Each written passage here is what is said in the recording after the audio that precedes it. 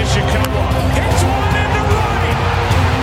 The Giants win the pennant. Thomas, shake, crossover, step back. Down goes Frazier. Down goes Frazier. Red Sox fans have longed to hear it. The Boston Red Sox are world champions. Touch 'em all, Joe.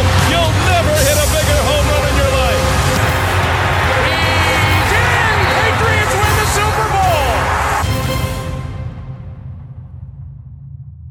Hey guys, my name is Aaron Shellen, and this is another episode of Around the World Sports. It's been a spell since I've been able to conduct an interview. Now that my responsibilities with the Chicago Dogs are complete, I can get back at it. Today's interview is with Jack Michaels, and Jack has been the play-by-play voice of the Fargo-Moorhead Redhawks of the American Association since 1995. He also does play-by-play for the University of North Dakota and hosts his own daily sports talk show up in Fargo. We talk about the current American Association baseball season, how he got into broadcasting, and he gives some really great suggestions for people like you and me, frankly, who are looking to knock down that door and get into the broadcasting industry themselves. Thanks for watching, and I hope you enjoy it. And I am here tonight with Jack Michaels. He's there, trust me, there he is. Jack is the sports director for Midwest Radio Fargo-Moorhead. He's the current play-by-play voice of North Dakota football, as well as North Dakota women's basketball, along with the Fargo-Moorhead Redhawks of the American Association of Independent Baseball. And then last but certainly not least, he also hosts his own daily talk show up in Fargo. So Jack, first, thanks for taking some time with me tonight. I wanted to catch up with you once the AA season came to an end for you and I. Unfortunately, there are still teams playing, but the season came to an end for us. And I just wanted to take some time and kind of pick your brain a little bit, kind of see what you thought about the season, and just kind of get to know a little bit about your past. So again, thanks for taking some time with me tonight. Good to be on with you, Aaron. I know that our first encounter was when you were in Fargo at Newman Outdoor Field, and I looked at the guy to my left, and I thought, now that guy enjoys what he does as much as I enjoy what I do. So it was kind of neat. We had to spend some time together in Fargo and catch up and get to know each other a little bit. And we both enjoy, obviously, what we do. So great to be on with you in this new form of Zoom, which I did not have 30 years ago when I started broadcasting. Yeah, that's got to make it's got to make things easier. I mean, I've been, I'm a little bit younger than you, so I mean, I've grown up with technology, but it's got to make this. I know for me, it's given me an outlet that wouldn't have existed if we were stuck in the middle of this pandemic 10 years ago.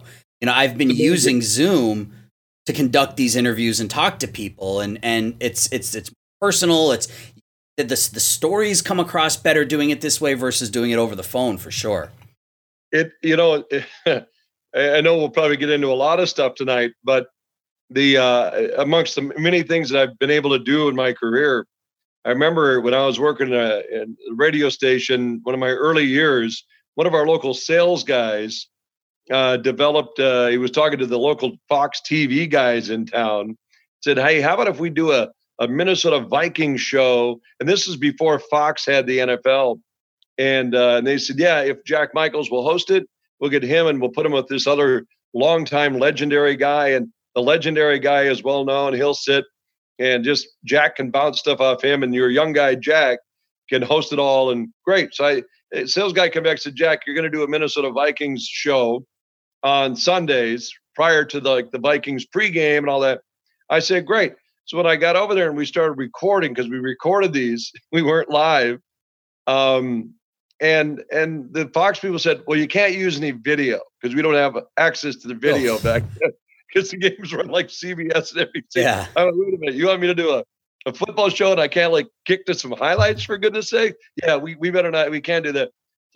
So I would literally interview NFL guys during the week and put them on those carts, they look like 8 tracks. Mm-hmm. So, and put in sound bites of those. So whether it was Mel Gray, a former punt returner, or, somebody that I had interviewed. So I'd list all his reports. And the guy in the back of the room, when we do our Vikings, time now for Vikings update. And I'd said, hey, we get a chance to catch up with Mel Gray this morning.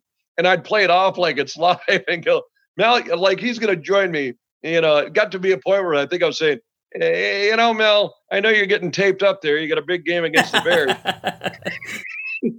And then some guy in the back would hit that cart and hit play, and his response, I'm like, man alive, did we really do that? But yeah, we did. Yeah, the things you had to do to put together a professional broadcast when you didn't have the technology that we have today. So yeah, absolutely. So Jack, first thing I want to talk about is the AA season's not quite over yet. Milwaukee and Sioux Falls are actually, I think, just gotten started in Game 3 of the championship series tonight. The Milkmen have a chance to close it out. They have a 2-0 lead here. What are your thoughts on that series? Because I find it really interesting. It's sort of that irresistible force of the Milwaukee pitching staff versus the immovable object of the Sioux Falls offense. And so far, the good pitching has defeated good hitting. And I, if you'd have caught me a week ago, 2 weeks ago, 3 weeks ago, I would have said exactly what you first said. I thought, well, as good as Milwaukee is, and it's like an all-star, especially when you get in the bullpen on top of, forget Kuzma and Holmberg and Hernandez, who just have arms and arms and arms. Oh, look, here comes another arm. But just viewing Sioux Falls, I thought, I could see Sioux Falls getting a split on the road and then coming home in their park, which they just, they bird cage, well, man. Right? Fit well in the cage. I thought, I could see this like a Sioux Falls on a 2-1 lead coming out of that Game 4, and then in their park, maybe getting that to 3-1. But we faced both down the stretch, Milwaukee and Sioux Falls and St. Paul late, and as you know, and let 2 get away with Sioux Falls. They won 1 game on a 2-run shot in the top of the ninth, took a 1-run lead and closed it out. Won the 3rd game in that series. Sioux Falls down 4-1, put up 8 runs in the 9th inning. So all my chips are going Mike Myers club. Coulter can't throw him anything. Lago's going to knock the ball around the park. They've got enough stuff 1 through 9. Even Ryan Brett at the bottom of their lineup was getting action. Morales is tough to strike out. All this stuff for them. And I would have just totally gone Sioux Falls. Then we went to Milwaukee, and it was a battle. The Red Hawks, as you know, the starting pitching staff for the Red Hawks, like a who's who. It really was like AAA ball every night, calling games for, Braden Hagens and Matt Tomshaw and John Anderson. My goodness, right down the list, Tyler Pike. And the Red Hawks went toe-to-toe with Milwaukee. And I thought, I don't know if Milwaukee can score enough runs against Sioux Falls. So I was really, chips were all in at Sioux Falls. And then you remember the adage in baseball, where it truly is. I watched, as much as Adam Brett Walker, Player of the Year, 22 home runs. I think Drew Ward for the Red Hawks, they'll give him a run for his money on that play. But I watched Adam Brett Walker dive and take a hit away in left field against the Red Hawks. I watched Brett Vertigan make a front dive. I watched plays being made in right field. I watched Mason Davis go up the middle and take away hits. And the more I thought about it, I thought, this pitching and defense Milwaukee has, I started leaning back towards Milwaukee. Yeah. And now we see they're up 2-0. And if you're not scoring early, you may not score because their pen is so late. So early on, to me, it was like Sioux Falls offense, they'll get them. Let's not kid ourselves. Today's baseball, guys are going to those bandboxes and Sioux. But the more you put your mind to it, you're thinking, this doesn't shock me that Milwaukee's up 2-0. Not at all. Yeah, the Dogs played their final, we're supposed to play their final 7 games of the season against the Canaries. The last 2 got rained out, but there was, the birdcage, man, I've never seen a ballpark like that. We played that first series, we played up there at the end of July, beginning of August. Dogs had a 10-run 9th inning. That was they turned around. They were down 9-1 going into the ninth. They scored 10 in the ninth, ended up losing that game. Then they put up 13 runs the next game, 14 runs the game after that. I mean, I've never seen a ball carry to right and right center field like I had at the Birdcage. And when we were there at the end of the season, their offense was rolling on all cylinders. There were no easy outs. I mean, you mentioned Ryan Brett at the bottom of the order. Even he had a bases clearing triple in one of those games. Right. That offense with a healthy Jabari Henry and with Morales back in there that, gets Coulter out from behind the dish and gets him out into right field. I mean, that lineup, man, was just stacked 1 through 9, and Milwaukee they shut them out 2 nights ago. So yeah, you would think, like you said, with the way baseball is going now, you would think that eventually that lineup would, Logan Landon was as hot as any hitter in the American Association over the last 2 weeks. You would have just thought that lineup would eventually click, and it still might, because the next 2 games are right in the Birdcage, and you're just as likely to see a football score in Sioux Falls as you are a 2-0 game. So. It'll be interesting to see if Sioux Falls has the issue with Sioux Falls is do they have enough pitching to hold off until their offense can get clicking? That's going to be the question, or are they going to get behind early and just not have enough time? So it'll be interesting to see how things go in Game 3 tonight, and see if the Canaries can maintain, or if the Milkmen are going to win it in just their second season. So. Yeah, it's a great story. We didn't mention Dave McTomshay. I mean, it is in football terms, it's like, I mean, you have to score enough to win a football game. You have to, if it were going to be a shootout, and Sioux Falls do it, Aaron, and you've seen this, and nothing against the ground crew, they just don't have a lot of personnel that operates that field. So there's so much use on it. And Sioux Falls is like a different hot than Fargo-Moorhead is, the weather that hits that. So as you know, the ball can jump around on cement-like choppy dirt at times. And so that's another factor. Yeah, it's funny, when I do scoreboard updates during my broadcast, I'll be like, well, let's go over to Impact Field and see what's happening. Oh, Chicago leading Milwaukee 13-2. Let's check in Sioux Falls. Oh, it's only the 4th inning. We'll get back to you on that one. Right. 350 to right center field. I mean, every single fly ball that went to right center field, you had to brace yourself, because, you know where it's going to go. Yeah, it's going to go out, or it's going to hit an edge, and it's going to skip out. Then it's like polo grounds-ish deep in parts of the field. Yeah. And then Little League fast pitch softball deep in parts of the other field. Yeah, it's you ever do this, Aaron? I look and go, you look at a player on your team saying, okay, what would Victor Roach, how many balls would he drive if he played in Sioux Falls every home game? Or, we always say that, it's not a disservice of players in Sioux Falls, because it's baseball, it's not slow pitch softball, but, some fields lend themselves to certain hitters. And I always think, going, wow, just think if Drew Ward played in Sioux Falls. Yeah. For the Dogs this year, it was Joey Terdoslavich. He wore out Canaries pitching. He hit 4 or 5 home runs in the 6 games in the Birdcage. He's a dead pull hitter. So it was every ball he hit as a lefty felt like it was gonna leave the ballpark. So. It was a lot of fun. I mean, the games were fun to call, but it's hard to win a championship in baseball at any level when you have a ballpark that's, I guess, that unique. I mean, just look at the Rockies, right? I mean, the Rockies have to build their roster around offense because the ball is always flying out of the park. It's just hard to put together a dominating pitching staff, and it shows. The Canaries are back in the playoffs for the first time in a decade. So it's hard to win when you have a ballpark like that, because and the ball jumps out of impact too. Chicago, Rosemont has such it's unique. I love it because it's nestled down. It's like growing up in Williston, North Dakota. I knew a friend who knew a guy who had a sunken living room, and you can go, he owned a car dealership. He was a rich guy, Gotcha. Yeah. Well, we've got a sunken living room. I wonder what that's like.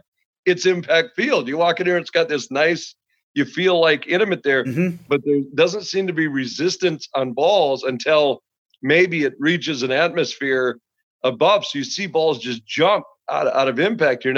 And it's great, different than Sioux Falls, but still jump. I think CHS is like that in St. Paul too. Fargo's unique because it's old Yankee Stadium, and Right. this, Aaron Broadcast game. If you don't have a center fielder that can't cover ground, left center gets pretty deep. And then I've seen players, Clint Coulter, maybe it was Logan Landon for Sioux Falls, mashed like 3 consecutive balls. 1 408 caught, 1 398 caught, another one 407 caught, and verbally my mic picked up a profanity going, "This field." I used the adjective in there. Yep. But that's what it'll do to you. Yeah. Yeah, that's one of I think the most interesting things about Newman are the dimensions are replica of Yankee Stadium because Roger Maris played in Fargo, et cetera, et cetera. But again, like you said, you have that huge left center and center field, and then the really short right field porch. So you're right. You need a center fielder that can that's rangy and can play that outfield position. You're going to play a lot of fly balls into double. So let me ask you about this season, because this was my first year calling games for the Dogs, my first season being involved with the American Association, and obviously it was a very unique season. Only played 60 games, and you had dispersal draft, and you had players coming from other leagues because we were playing and other leagues weren't. What was your overall impression of the level of play compared to previous seasons? Because it seems to me, just from an outsider's perspective, that you have fewer teams, more players, allows you to put together higher quality or higher caliber teams. Is that what you saw on the field too? Or what were your thoughts on just kind of this season in general? I think it played out, Aaron, over the span of as we got moving on this, because early on, maybe pitchers weren't stretched out early. So maybe we saw bullpens taxed earlier in the year. Some guys that maybe hadn't got some work in the cage or enough work, or maybe weren't in a big league camp that didn't have any swings. So we saw those raw parts early on. And then you coupled that with, limited or very few fans. And so from an atmosphere standpoint to the play standpoint, I started going, well, it's baseball. We're playing. And then things started finding the old saying of water seeks its level. Then you saw this talent seeking its level, and then thought, oh, okay, here we go. You mentioned Joey Tardosevich driving ball. Obviously some of those Dogs found their rhythm. Same thing with the Red Hawks. And then the pitchers started getting stretched out. And then they started finding their points. You started seeing guys going 6 innings, 7 innings. We had a guy, Matt Tomshaw, threw 3 complete games. And you started seeing 100 pitches, 110. And I think it developed. And then this mix of talent that was AAA across the board. I saw guys that maybe tore up different leagues before and were playing in the American Association the first time. And I don't think overtly would say it, but probably thought, well, I'll come in this league and rake a little bit. Why should my numbers drop? And there's, batting 175, 212 going, what the heck? Well, we saw the arms, and everybody had 2 or 3 arms that were either, if they weren't throwing 95 plus out of the pen, they're stuffed with their cutters and running balls in and razor sliders, and maybe not complete command, but boy, you can see with the draft, how the American Association did that. We saw a lot of full teams that we probably aren't going to see again like this for a while. I would imagine if we do, great. But I think we saw a lot of condensed talent on clubs, which is why, to me, there were a number of teams still very much in it. Even the Dogs, if you guys would have made a run late, and I get it. I mean, it's a lot of games, travel. It's tough to climb teams. Right. Red Hawks won 8 straight down the stretch, like 10 or 12, and then dropped a few at the end, and still were trying to fight to climb over. So You couldn't dig yourself a hole early. We saw Winnipeg jump out early, fall late. I think the season got to them, taxed them a little bit, tired. But we saw what we saw. We saw a lot of parity, saw a lot of battling near the top, and then kind of log jammed in the middle with the bottom making some noise. And then the chips fell where they may with Milwaukee and Sioux Falls. But I thought the talent was off the charts. I think it was just fantastic baseball. I would have given part of my left intestine to play 40 more games to see what the 100 would have done, to see how many more runs would have happened. But I loved it. I've been doing it since the Northern League, and then Northern League merging into the American Association. And what I saw this year was like just off the charts, great ball. I really like. There was a couple of obviously games that got away from teams, but that's going to happen. But off the charts to me. Yeah, it's interesting. You talked about the parity, and that really, I mean, the schedule with it being uneven. The Dogs played.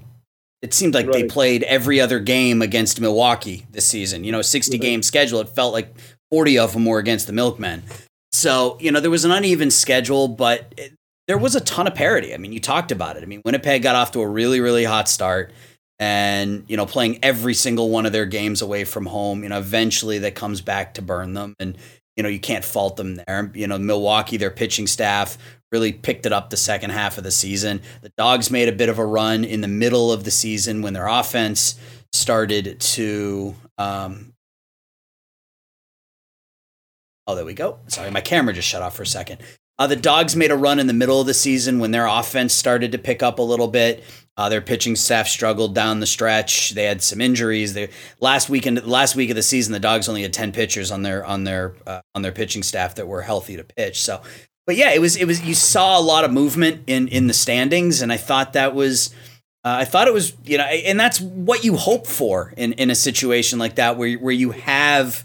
Where you are, I guess, recruiting talent, so to speak, from different leagues that aren't playing, you would have a parity, and you wouldn't have one team that ran away from it, and you didn't have that. So the Dogs, like you mentioned, we stumbled a bit down the stretch, but even going into those final 7 games against Sioux Falls, they weren't out of it.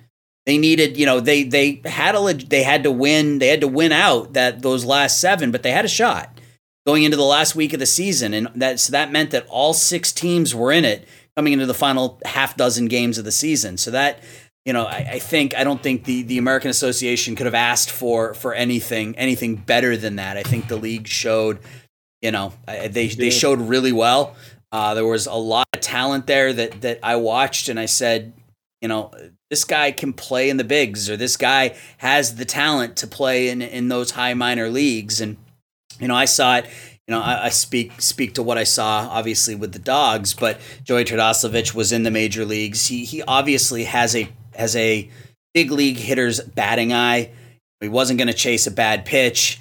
Michael Krause was a very, very good defensive outfielder. Had some power. Has a ton of speed. I mean, there are some really, really skilled players in the American Association, and I don't want to say I was surprised at the quality of play, but I was pleasantly surprised, I guess is probably the best way to put it, at the quality of play. It was fun to watch, and it was a fun 60 games, that's for sure. Yeah, it really was. I know that there's a reason the guys that have been in Major League Baseball, and I'm sure you said it on the broadcast, going, oh, here's so-and-so, 2 years ago, he was with the Diamondbacks, pitched for da-da-da. So you saw why these guys were in Major League Baseball. And some that were in camps even this year, whether they stuck or, obviously didn't. But you see why. And easily you could pull, I could grab a number of arms that you could pluck and put in a Major League Baseball game tonight, and they'd be getting outs. They'd get outs. There's no question about it. So it was good. And on a side note, the weather, I don't know how you guys were all year in Chicago, but we had like one of our best weather seasons. There was just maybe a couple of times where the rain got it, but between that and then the COVID, we never knew about. We didn't know what was going on. Right now, the Dakotas I get it. If you've looked at the newspaper or heard reports, the Dakotas got numbers that are spiking, but Dakotas are also testing like crazy up here. I mean, it's like, I walk out and I stumble into another. No, wait, I just tested. Wait, we're testing. But I thought that was the one thing, because I was doing basketball in March, and then boom, that got banged, and bang, everything got banged, and all of a sudden going, how's anybody going to do anything? Yeah. And then they found a way in the American Association. So kudos to the league for being able to navigate. Like I always say, like trying to drive a car wash through a toaster. We somehow found a way to get through it. Yeah, it was. There was some questions right off as far as COVID goes. There were some questions right off the bat, because that first series of the season between the Dogs and the Milkmen, a couple of the Milkmen players tested positive. Right. So they had to cancel one game, but that was, I think, the only game, or postpone one game, I guess. That was the only game, I believe, in the entire season for the entire league that was postponed due to COVID. So they did a great job of keeping the players and coaches safe, and a lot of that falls in the lap of the coaching staffs. And I can tell you from conversations with Butch how seriously he took the league precautions. Butch, I mean, he's up there in age, and he's got medical health, he's got some medical issues, and so I mean, he was very straightforward with me. I take this stuff seriously. Even if other coaches don't, I'm going to follow the rules. I'm going to make sure that I'm staying safe. I'm going to make sure my players stay safe. One of the last things he said to me in one of my last pregame interviews was that, we're struggling a little bit on the field, but we're batting 1,000 against COVID. And I mean, he took that really seriously, to make sure that his players were, and that's why, like, I didn't travel with the team. They kept me separate from the team because I wasn't around the team every day, so they didn't know what I was doing. They didn't know, what I was doing when I wasn't calling games. So I didn't travel with the team, and they did that for the players' safety, for the coaches' safety, and I can respect that. So as far as the weather goes, here in Chicago, we had some streaks of bad weather, like the last week of the season. It rained every single day. But on the road, we got really lucky. We had one rain out in Fargo, wasn't it? Yeah, we had one rain out in Fargo, and that we had to make up and play a doubleheader, and that was it. That was the only rain out we had in any of our road games. So we got, which is, I mean, you can't talk to how huge that is with the condensed season. If you start getting multiple rainouts, you see what the Dogs had at the end of the season. If Dogs would have had to have played back-to-back doubleheaders the last two games of the season if they wanted to get all those games in. So we had some pretty good success with the weather and that sort of thing. So yeah, all in all, it was a good season. I had a lot of fun, and we'll see where things go next year. But I hope to be a part of it in some capacity for sure. So. Jack, I want to take a step back now, and I want to talk a little bit about you and your history, because you've been with the Red Hawks since the beginning, right? Yes. So yes. I took a window there where I moved and came back, but yes. So the original broadcaster. So how did you, not necessarily with the Red Hawks, but for someone like me who's trying to kind of ease their way or work their way into this industry. How did you get started? And obviously things were different, 20, 25 years ago than they are today, but how did you get started in the broadcasting industry? It's funny, Aaron, because, I didn't even know that this was what was going to do, but like, how everybody everybody's story is different, but, I just, I found a mentor, found a guy that was doing something I love. You and I talked before we came on this Zoom, is that you're like, we don't do this to make millionaire, $1 million and all that, but boy, it sure is kind of neat, right? It feels right. It fits right. It's all that. And I remember watching my high school play-by-play guy. All I thought he did was do high school for play-by-play. I realized they did like the egg markets at noon on the local station and all this other stuff. But he was really good at what he did. His voice was just had a tempo, top of the key, down right side, kicks it. I'm like, I just enamored by his job. So I started imitating him like when I was a sophomore, and I was fortunate enough to be on the varsity as a sophomore, and we'd get on our charter bus for our road trips, and I'd sit in the bus and start, well, there's Lee Halverson, top of the key, jump shot, basket, and I'd try to do his voice. So I imitated him so darn long that I've almost stolen his tempo and pace and even voice to some degree. So anyway, so I thought, well, so you could actually make a living doing this. So then I started sitting in when he was doing games. When I was in college, I'd come back in the summer and I'd sit. Long story short, I thought, you know what, maybe that is my calling. Maybe that's what I'll do. So how do you do it? Well, how do you do it if you're a young person or a middle-aged person or a 30-something? Well, you find a place that'll hire you. Find a place that needs you. Why would you not go to some place where the opportunity that you want to do isn't there? So I'm thinking, what can I find out where can I go that has that opportunity? And I took an evening job and rock radio and in Fargo out of school and my buddies would call in and request songs like, play Judas Priest, another thing coming. Come on, play. Which is funny because I'd have another one of my old teammates. I would call in and request Delta Dawn by, Tanya Tucker's. And I'm like, I can't play that. We don't play that. This is AC/DC country. Right. So, but I would record when they'd call in. I'd record them and put them over a reel.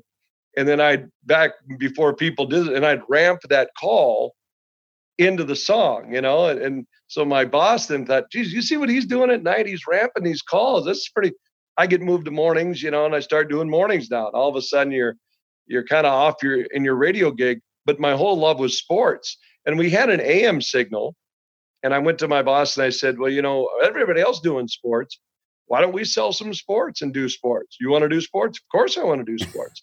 Sports guy. And I played and so that's what happened. So go ahead and do we want to do a state tournament basketball? Certainly. Yeah. Want to sell it? Hey, we got some sold. Great. Can I pick anybody that can do color? Sure. Pick whoever you want. Grab my friends. We go out and drive and I start doing play-by-play. And that lent itself to a job that I went to a radio station because of my morning show. Their afternoon guy on the radio station of Fargo went to WCCO in Minneapolis and still is the morning guy at CCO, Dave Lee, who's one of the legendary guys. So I was hired to fill in when Dave left the station in Fargo.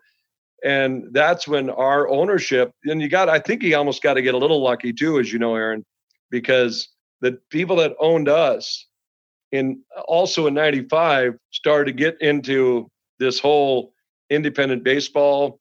We're going to buy this team and we're going to be part of a 3-tier ownership. Dan Gladden, Gene Allen, a corporate lawyer in Minneapolis, and Fargo's Otter Tail Power Company.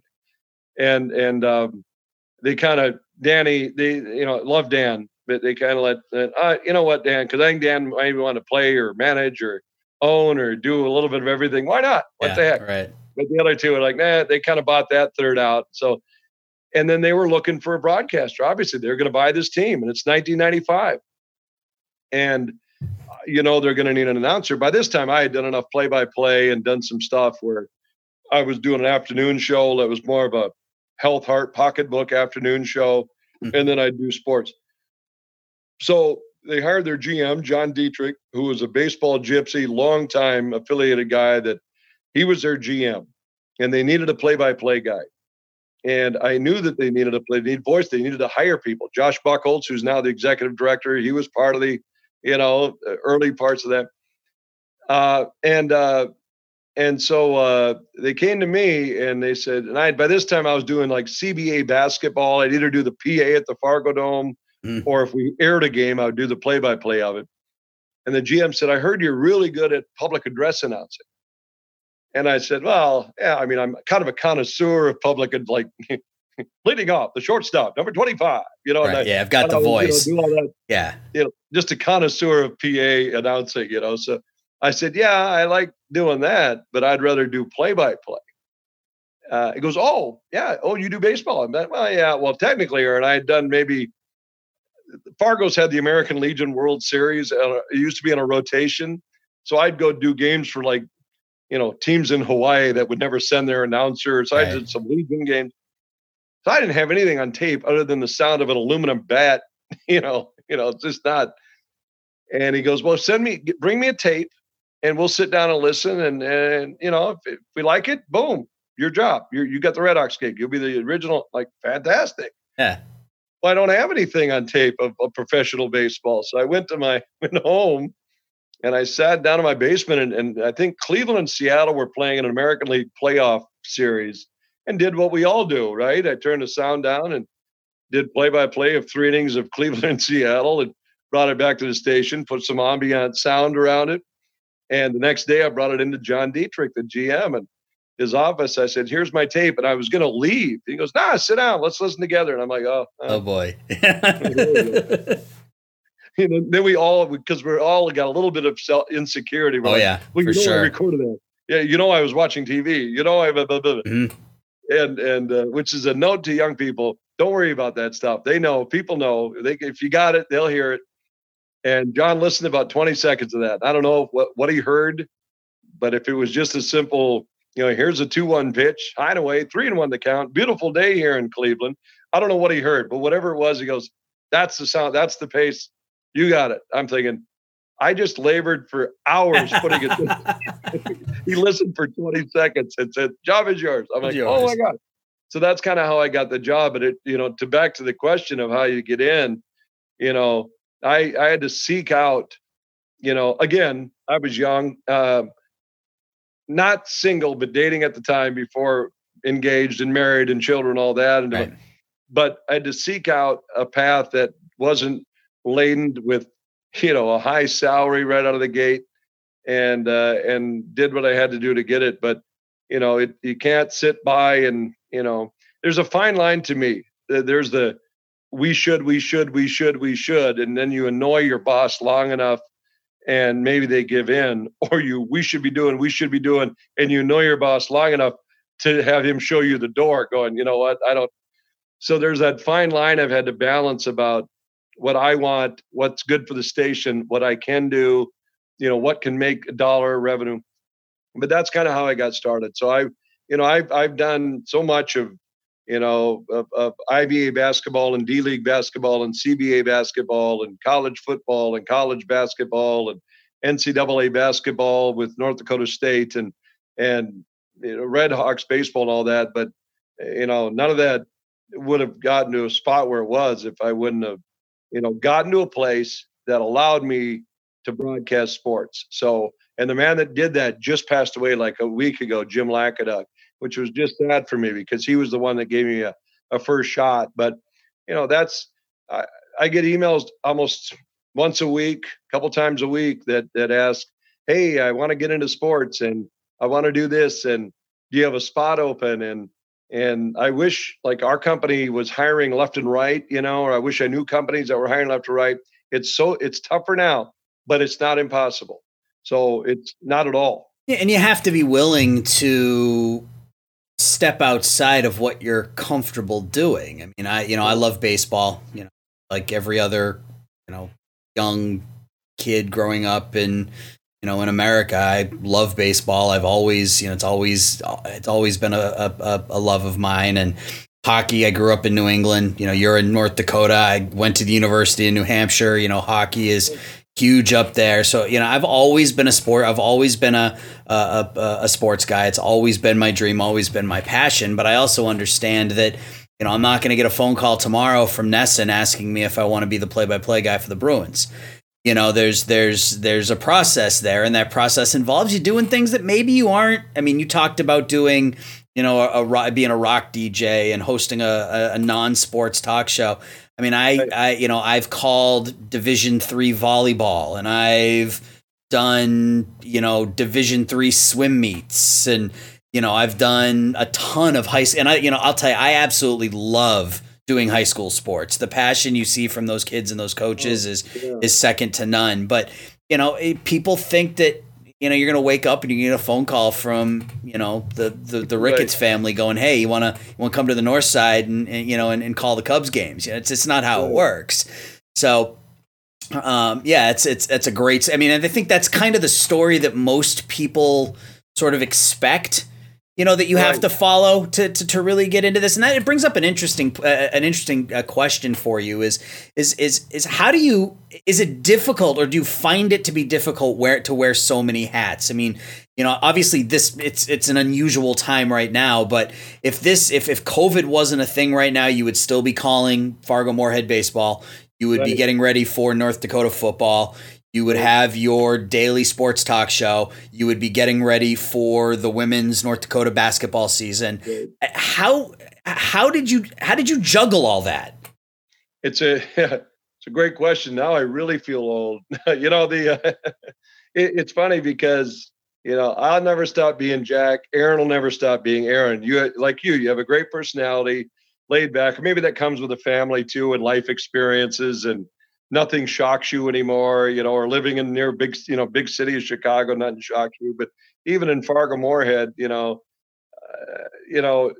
I never let myself get consumed. I used to laugh when people would say, how many people want that job? Never comes into my mindset. I don't care. I'm confident enough in what I do. I know I got a decent personality. I tend to work well with others. I listen. And the most important thing is to the wearing all those hats in broadcasting, I never lose sight for a second of what's coming out of a radio speaker. So I never lose sight of what a listener, why we do this. I never for once. It's never about me. It's never for you. I'm sure you'll say it's not about me. It's about, the game. So, and it's only about the listener and what they're hearing out of that speaker. So I never lose sight of that. So what do I have to do? Whether it's my noon show, to put together a show that a listener might find intriguing, or might find a guest intriguing, or might find a topic intriguing, or might want to play on the air with a topic. So that's that. My sportscasts in the morning that at 6 and 7 and 8 o'clock in the morning, what am I putting together that tells the story of last night that a listener might understand it better? For basketball, same thing. What is it I'm telling a story about the University of North Dakota that a listener, this game? Football, same thing.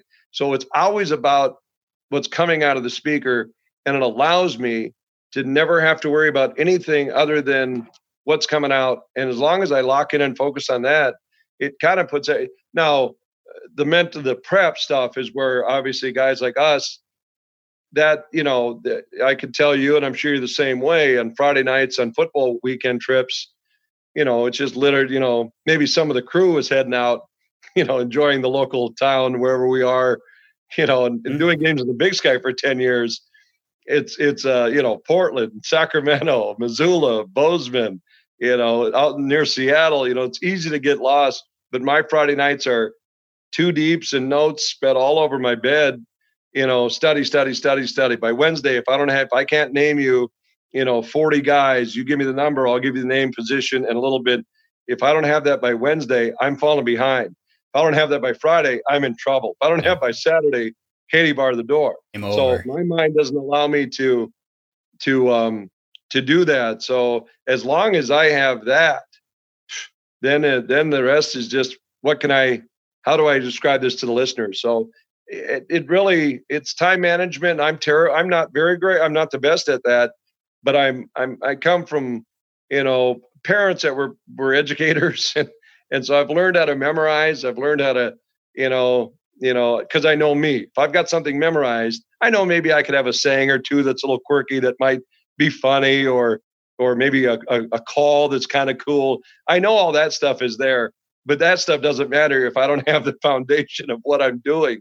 So I speak to college kids, and you mentioned something, Aaron, and this isn't to stereotype the younger generation, but they hear home run calls like, tracking down Marge that I use on baseball, or if you have a touchdown call in football, or you have this basketball call, and they want to go right to that. They ask it that. Do I need a big, well, I would say, yeah, but I mean, you're going to the end, it's not about the finish. It's about everything in the middle. I said, you've got to learn that part. It's tempo, it's pace, it's timing, it's study, it's little nuggets you can drop in, not all at once, but every now.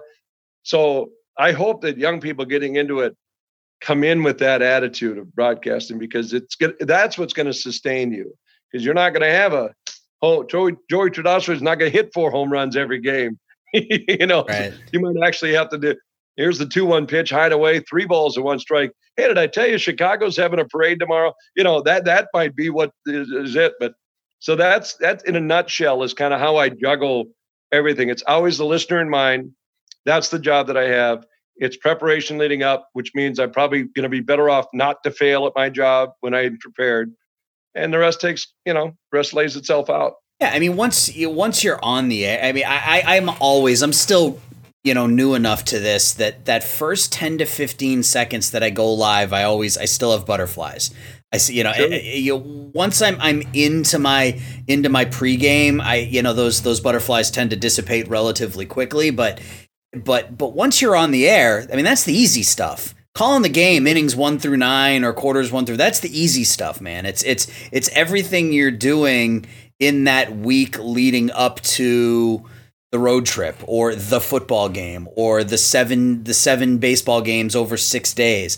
That's the stuff that I think personally I have a strong enough work ethic. And for me, it's not even work. I mean, if you told me 20 years ago that my work would involve me sitting and, scrounging through Baseball Reference at statistics of baseball players, I would have said, sure, sign me up, Okay. So yeah, that prep, you can't, I'm new to this, you're the veteran, but you can't, I don't think you can stress enough how important it is that your broadcast is going to be successful or not successful based on the amount of work you do leading up to it. You can have the greatest on-air voice in the world, but if you're not prepared, and it's going to come out, it's going to show.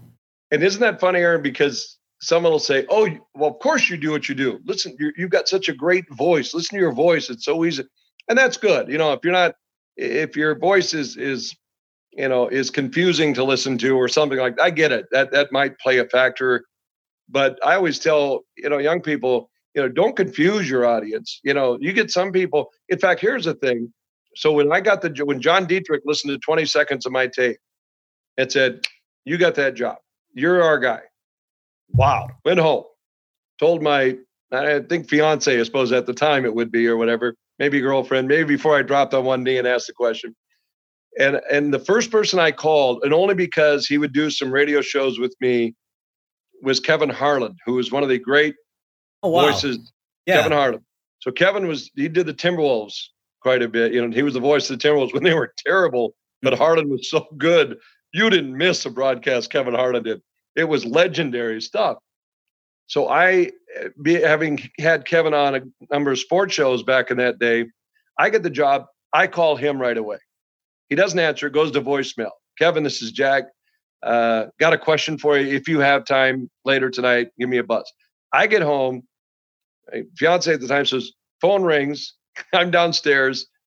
"You're not going to believe who just, hold on, I'll get him." And it's Kevin. "Jack, you called." I'm like, "Yes, Kevin, I won't take too much of your time. Thanks for coming on last week, by the way, on the show. It sounded great. Question. Just got a baseball gig, and it's for a professional baseball team. And I've done baseball, but not at this, that level or realm. Tips." And Kevin says, "Jack, I haven't done baseball. I don't do baseball." I said, "I know, but you were the voice of the Chiefs like at the age of 25. So, you've been around. You're kind of at the top of the game. You're about as good as there is."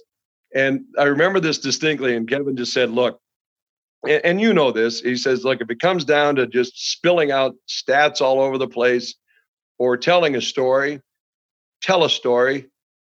And I'm like, "That's exactly right." I said, "Thanks." He goes, "Yeah, good luck." So it's kind of neat. I hung up and boom. And so stats important, story even better. If Joey Tardasovich is batting .340, that's outstanding. That's great. But if Joey saved a woman who was stuck in a blizzard somewhere near T, South Dakota in 1998 and jacked her car tire up and put her on a heck of a story. Right. How can I weave that in? That's kind of what Kevin was going at. And that is like that to me is, and you get some broadcasters that never stop and let a broadcast breathe, and they got to just and fill it with stats, and that's neat. But I don't know. I mean, I broadcast with my mother in mind, and she's 88 years old, and I don't know it's nice she knows what exit velocity might be, only because maybe I described it. But as long as I describe it, but not harp on all these different nuances, now I confuse my 88-year-old mother on exit velocity and launch angle and this and that. And all of a sudden, what am I, a rocket scientist? Yeah, you got to keep in mind that the peanut vendor just walked by and spilled beer on a guy in the third row. That would bring her more to the ball game. So, all that stuff is baseball. You don't have time in hockey, like you said, or basketball, but that's baseball. Yeah, it's more about literally painting a picture of what you're seeing.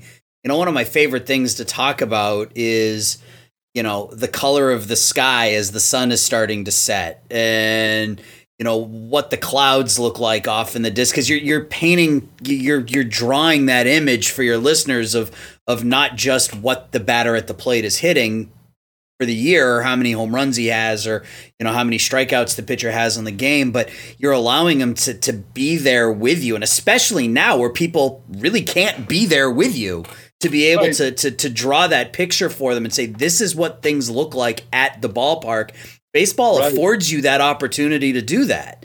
So It's just awesome. I found myself lately in the last decade or so, or 5 years or so, using more rhetorical, just weaving rhetorical questions in. I wonder why the Red Hawks shift so dramatically against Casey Hobson. All he has to do is hit it well, and then here's the pitch, pulled to the right side. Oh, he pulled it through the shift. And then, but at least someone's going, well, yeah, he pulled it, why?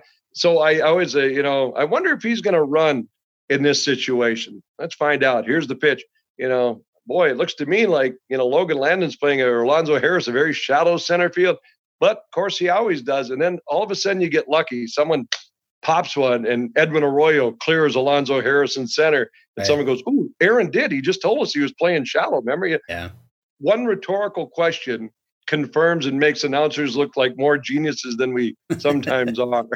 So, Jack, I only have a couple more questions for you. You've been more than generous with your time today, so I appreciate that. But first question is you've been, call it what you want, a staple of the Fargo and a sporting world for over 2 decades now. Have you ever had an opportunity to go to a larger market? If so, what is it about Fargo that keeps you there? 23 years ago, it was the waiting of my identical twin daughters, and probably with, Sure. those children, they're beautiful girls. And I know that they're over the last several years, I was like, Dad, why don't you just get a job with the twins? Dad, why don't you just get a job with the da-da-da? Dad, why, the concept of, and even though you have ties, and I think somehow they feel like they're guilty if they held Dad back, because they know that Dad made decisions based on family as opposed to a career in a bigger market. I'd rather be around family and them than whatever gain it would have been. And there had been times over the years, and I remember Round Rock and Sacramento, there's some things open. Maury, my broadcast partner, allowed me to be in a close touch with guys that either own teams or were decision makers on their teams. I have a friend in Chicago there when I know that there was an opening in a Cubs system. Pat Hughes, by the way, is one of my favorite play-by-play guys on the planet. And there was an opening there for pre-post in certain spots that I might have been able to jump into, but it didn't fit with salary and being a family guy and all those things. So there have been a number of opportunities, and I've always defaulted back to, yes, all that is great. But being away from the girls, I didn't want to make that to have to happen. And many people have to make those choices in life, and they're not easy. So I've chosen that route. Got an old saying, bloom where you're planted. So wherever I am planted, I try to blossom there. And so I said, you know what, if this is where I'm at, I'm going to make the best of it and get my hands in as much and do as good as I can and all that. And I won't regret not, driving to pursuing the Memphis Redbirds job or a Round Rock job or a Sacramento job or A friend of mine that bought a WNBA team in LA. She's a former North Dakota girl. She has since sold it or pursuing something in LA. And yeah, so to me, it was like, yeah, the opportunities have been there without question. And, who knows? I'm still young. I'm not 100. That's right. That's right. Hey, and I can respect, I have 4 kids myself and you know what that's about. Yeah. There have been, I've been offered positions down in Southern Illinois, which are, 6-7 hours away. And it's tempting, don't get me wrong, especially me where I'm trying to get into this for the first time. It's tempting, but I'm happy doing this. I'm happy calling high school games and, getting these opportunities to step in for Sam this year and doing the Dogs games. And, and if let me start you there too, Aaron. Let me ask you this. I know you're asking me, but let me ask you. Sure. This. My guess is, and knowing you for now, as I've known you, you wouldn't call a high school hockey game or volleyball game or baseball game or basketball any different than you'd call a Boston Bruins game or a Celtics game or a Red Sox game, right? No, absolutely. And I said this a little bit earlier. I absolutely love calling high school sports. There's something, it sounds cliche, but there's something pure about it. I tell a story. I did. I was the color guy for the West Aurora boys basketball team this past season. The play-by-play guy, Neil Ormond, has been calling West Aurora games for nearly 50 years. Wow. And so I step in year number 1. I'm his color guy, and we go through the season, and the team struggles. They were like 9-18 or something. They're generally a powerhouse, but they struggled this year. They lost like their top 4 scorers, and it was a difficult season. But they made a run in the postseason. They beat a 23-win team and a 27-win team to win the sectionals, or to win the regionals, and they went on to the sectional tournament. This was right before COVID. You said you were doing basketball in March. So was I. I actually did the last basketball game in the state of Illinois that allowed fans. Because the very next day, the NBA shut down, and then 2 days later, the IHSA shut down. But they lost in the sectional championship game to their rival, which is East Aurora. It's Aurora, Illinois is broken up. There's multiple schools.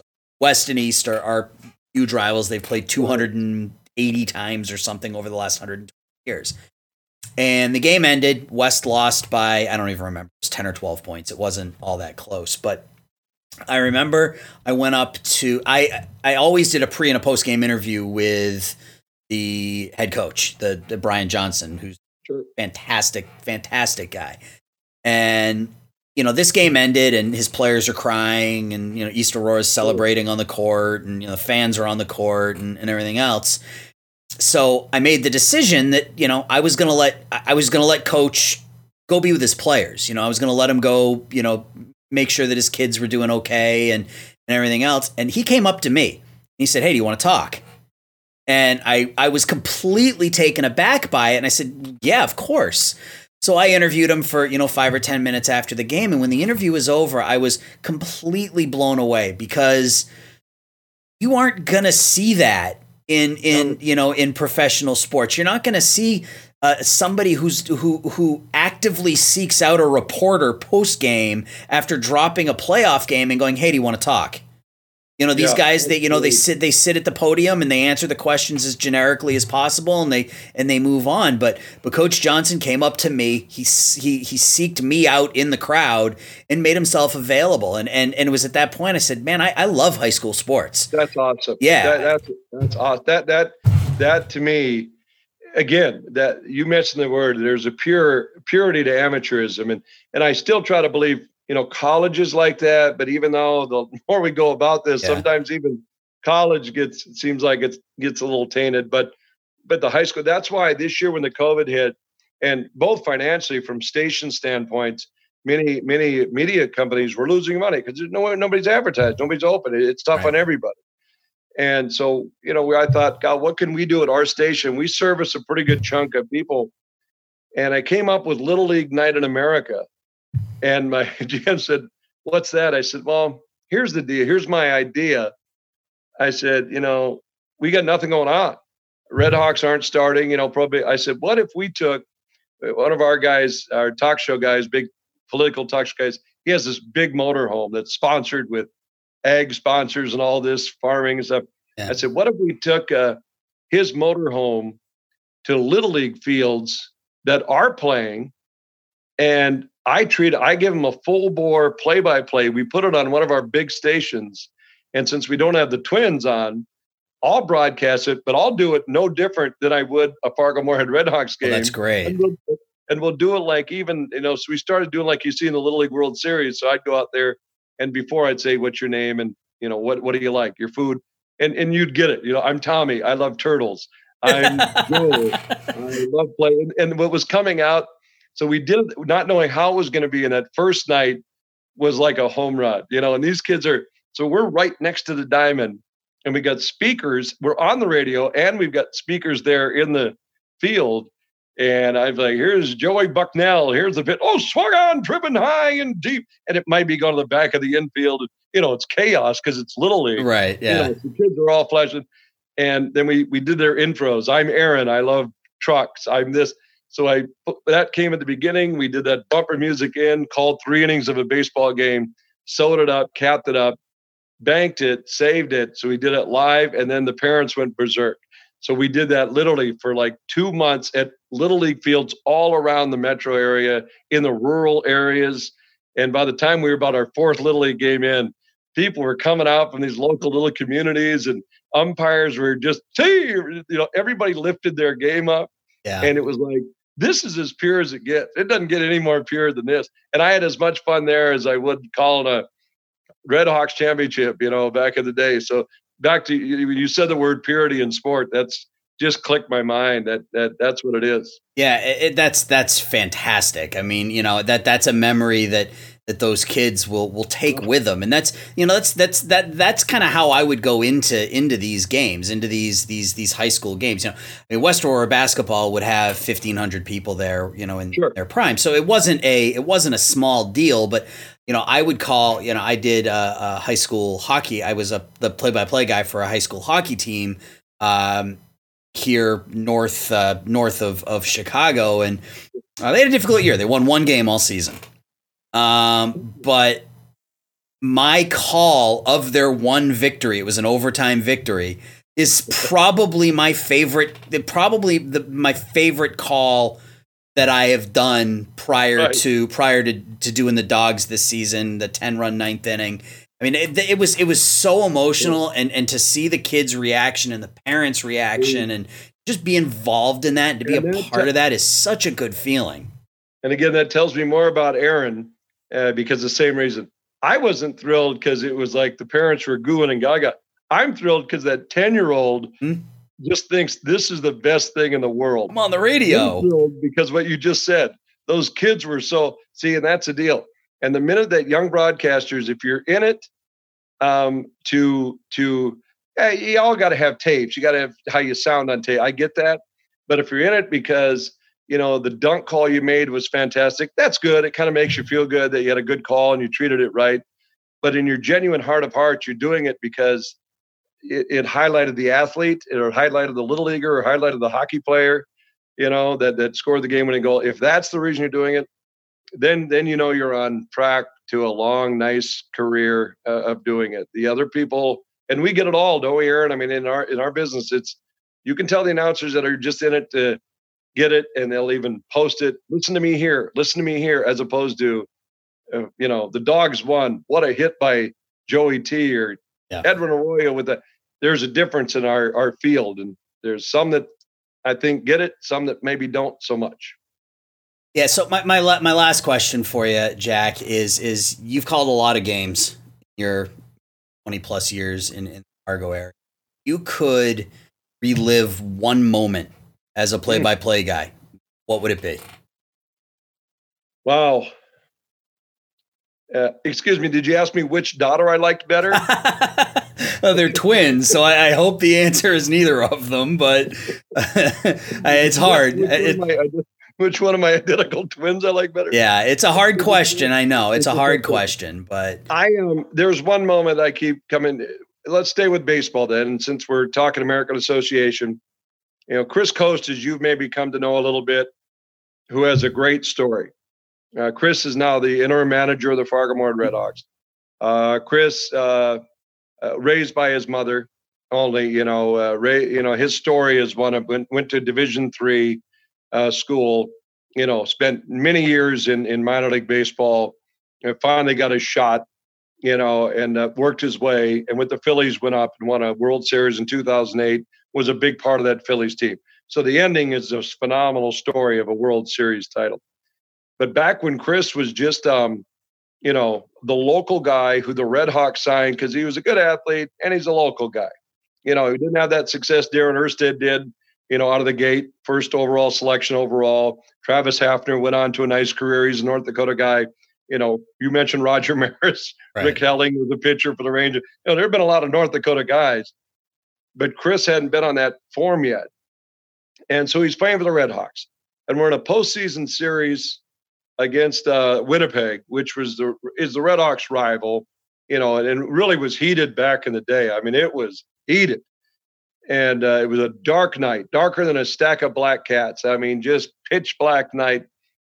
And the bases loaded, and Coaster is at the plate, and the count gets to 3-1 in this playoff game against Winnipeg. And your heart, because Chris, even the short hair back then kind of reminds you of watching a Roger Maris as a young boy, and he's the local guy, and the 3-1 pitch comes in, and it's 7 inches off the plate. I mean, ball 4, and I'm into the call, ball 4, and it's a delayed strike call. Oh, and I'm like, oh my goodness. Now back then I was probably a little younger and more like, well, how could that be a strike? Yeah. And now I'm like, oh, tough break, whatever. Right. So Chris is 3 steps to first, and he'd already, assumed ball 4. Here's the strike, and he gets back in the box.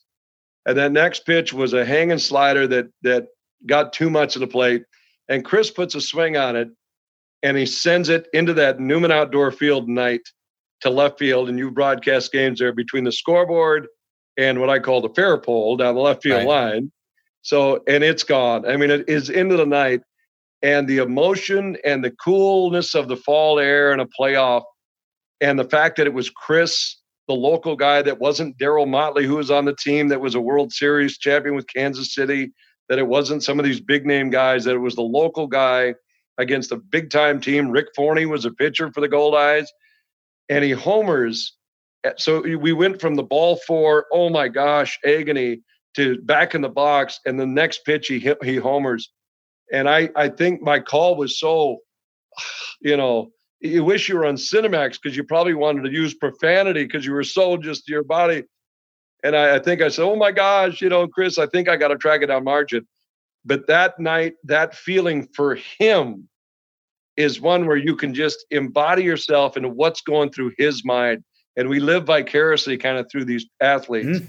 And to this day, I get goosebumps. Chris may have won a World Series with Philly, but I guess if I called him up right now, had him come over and jump on with you, he would think that highlight was as big as the 4 hits he got off the Mets to put the Phillies in first place in the NL East race in 2008, maybe even bigger. So that to me is a memory that I'll not forget when it comes to baseball. No question. Talk about living vicariously through these players, and we talked a little bit about this before we went live. But as a broadcaster, you really need to treat these games just like the team does. Win or lose, when the game's over, and you got to start preparing for the next one. You can't dwell on your mistakes. You can't dwell on the mistakes that were made by the team. But when something like that happens, like when we did that first game in Sioux Falls and the Dogs were trailing 9-1 going into the 9th inning and they scored 10, including a game-tying grand slam. Unbelievable. They ended up losing that game in 11 innings, but I got back to the hotel and I'll tell you, I couldn't sleep. I was so wired and I was so energized from the experience, and I did nothing other than tell people what was happening. And you know, I wasn't involved. I didn't tell Tyler to look for a hanging slider on 3-1. Right. I was up in, I was 100 feet away up in the press box just calling it. But I remember I was talking to a friend of mine after the game, and I had to ask, I was convinced that I was going to have to go in and I was going to have to edit down the audio because I was sure that my call, I was so loud and so energetic that everything was spiking. And he was like, no, you sounded great. It sounded natural. And, but I was so wired from it that I don't think I slept until probably 1:30, 2 o'clock in the morning. It was amazing. And that's like the little kids in us that it's what only brings out of sports. I mean, I don't know anything else. I mean, maybe if we broadcast a band concert, maybe we would get excited about the saxophone solo. I love a good saxophone, Who doesn't? Yeah. I was, but no, I just spent last night. Unfortunately, we had a former NDSU basketball player at the age of 29. His funeral was today. Passed, wife, newborn, child, very young, just sad. So a lot of the guys, and some are playing pro ball overseas, and they're all over the country. They all got back together last night, and we were just hashing out old stories and finally remembering. And we brought up when North Dakota State was playing Notre Dame, and it's so funny because, you got a mid-major D1 versus Notre Dame at Notre Dame, and I was reflecting on how they when you get there and you do a basketball game at Notre Dame, all the ushers are in red coats, jackets, and oh, let me help you, Mr. Michaels. This is, and they're very cordial, but it's almost like, thanks for coming. And don't take any offense when we kind of beat you. Pat Covington's on the squad, and they got a club. North Dakota State, they didn't realize how good North Dakota State had. They had a good crew, and they picked off Notre Dame that day. And, and speaking of Roger Maris, I roomed with his grandson. Like Richie Maris was our student manager, who's Roger's brother's grandson. So that's how I got credit Notre Dame right away, because I could feel like we are, there's like a pity party going on that you're going to probably lose tonight. And I'm like, hey, you see that kid? That's Richie Maris. That's Roger. Oh my gosh. So that gave me like instant cred. And then the boys went out and beat Notre Dame. And we were talking about that. And that night afterwards, I went back to the hotel room and just sat there and went, wow, this is, thinking about the dunks and all that and everything that happened and what it took. But, it just confirms. But again, you had as much fun in that hockey game, overtime win, one win all season long, as I did calling a Little League game this summer, as I did calling a Bison game beating Notre Dame. It's all, to me, it's all the same. It is. Well, Jack, we've been chatting here for over an hour, so I want to give you the rest of your evening back. I appreciate your time. Thanks for joining me tonight. Thanks for making things fun for me up in Fargo. It's intimidating, man. When your first game is on the road and you're in an unfamiliar place and you don't know where you're supposed to go and you don't know where you're supposed to park and you don't know where you're supposed to eat. You took good care of me up there at Newman, and I really appreciate that. Well, I know we hit it off right away because, again, personalities are pretty casual and it was good. And I just enjoyed, I'm like, now that's a guy that gets it. That's a guy that's here having fun doing it. And as you remember that day going, man, this is great. And I'm sure it tells in your broadcast, it shows, someone that's not having fun at what they do, you can only fake it for a while. But someone that does, you can tell forever, and you can tell with you. So that's good. And I've got another bacon cheeseburger waiting for you here at Newman Outdoor Field. Awesome. Bacon cheeseburger, no pickles, no tomatoes, no onions. I'm right there with you. So we'll just call it the Aaron. Yeah, there we go. Jack, I appreciate your time today. Stay safe, and hopefully we'll get a chance to reconnect at some point next season. Let's do it. Thank you, Aaron. You and your family be safe there in the great Chicago area, and we'll talk to you soon. All right. Thanks, Jack. You bet. I hope you enjoyed our time today with Jack Michaels. I can be reached on Twitter at SportsGuyAaron or on Facebook and YouTube at Around the World Sports. Video versions of all of my interviews are located on those platforms. Audio versions of this and all of my interviews can be found anywhere podcasts are located. While you're checking out my other content, leave me a like, subscribe, and or follow. That would be greatly appreciated. Feel free to hit me up at any of those locations if you've got questions or ideas for future interviews. Thanks for watching, and we'll see you next time. Bye-bye. Till next time. And that's the way it is. Take care of yourself. Good night and good luck.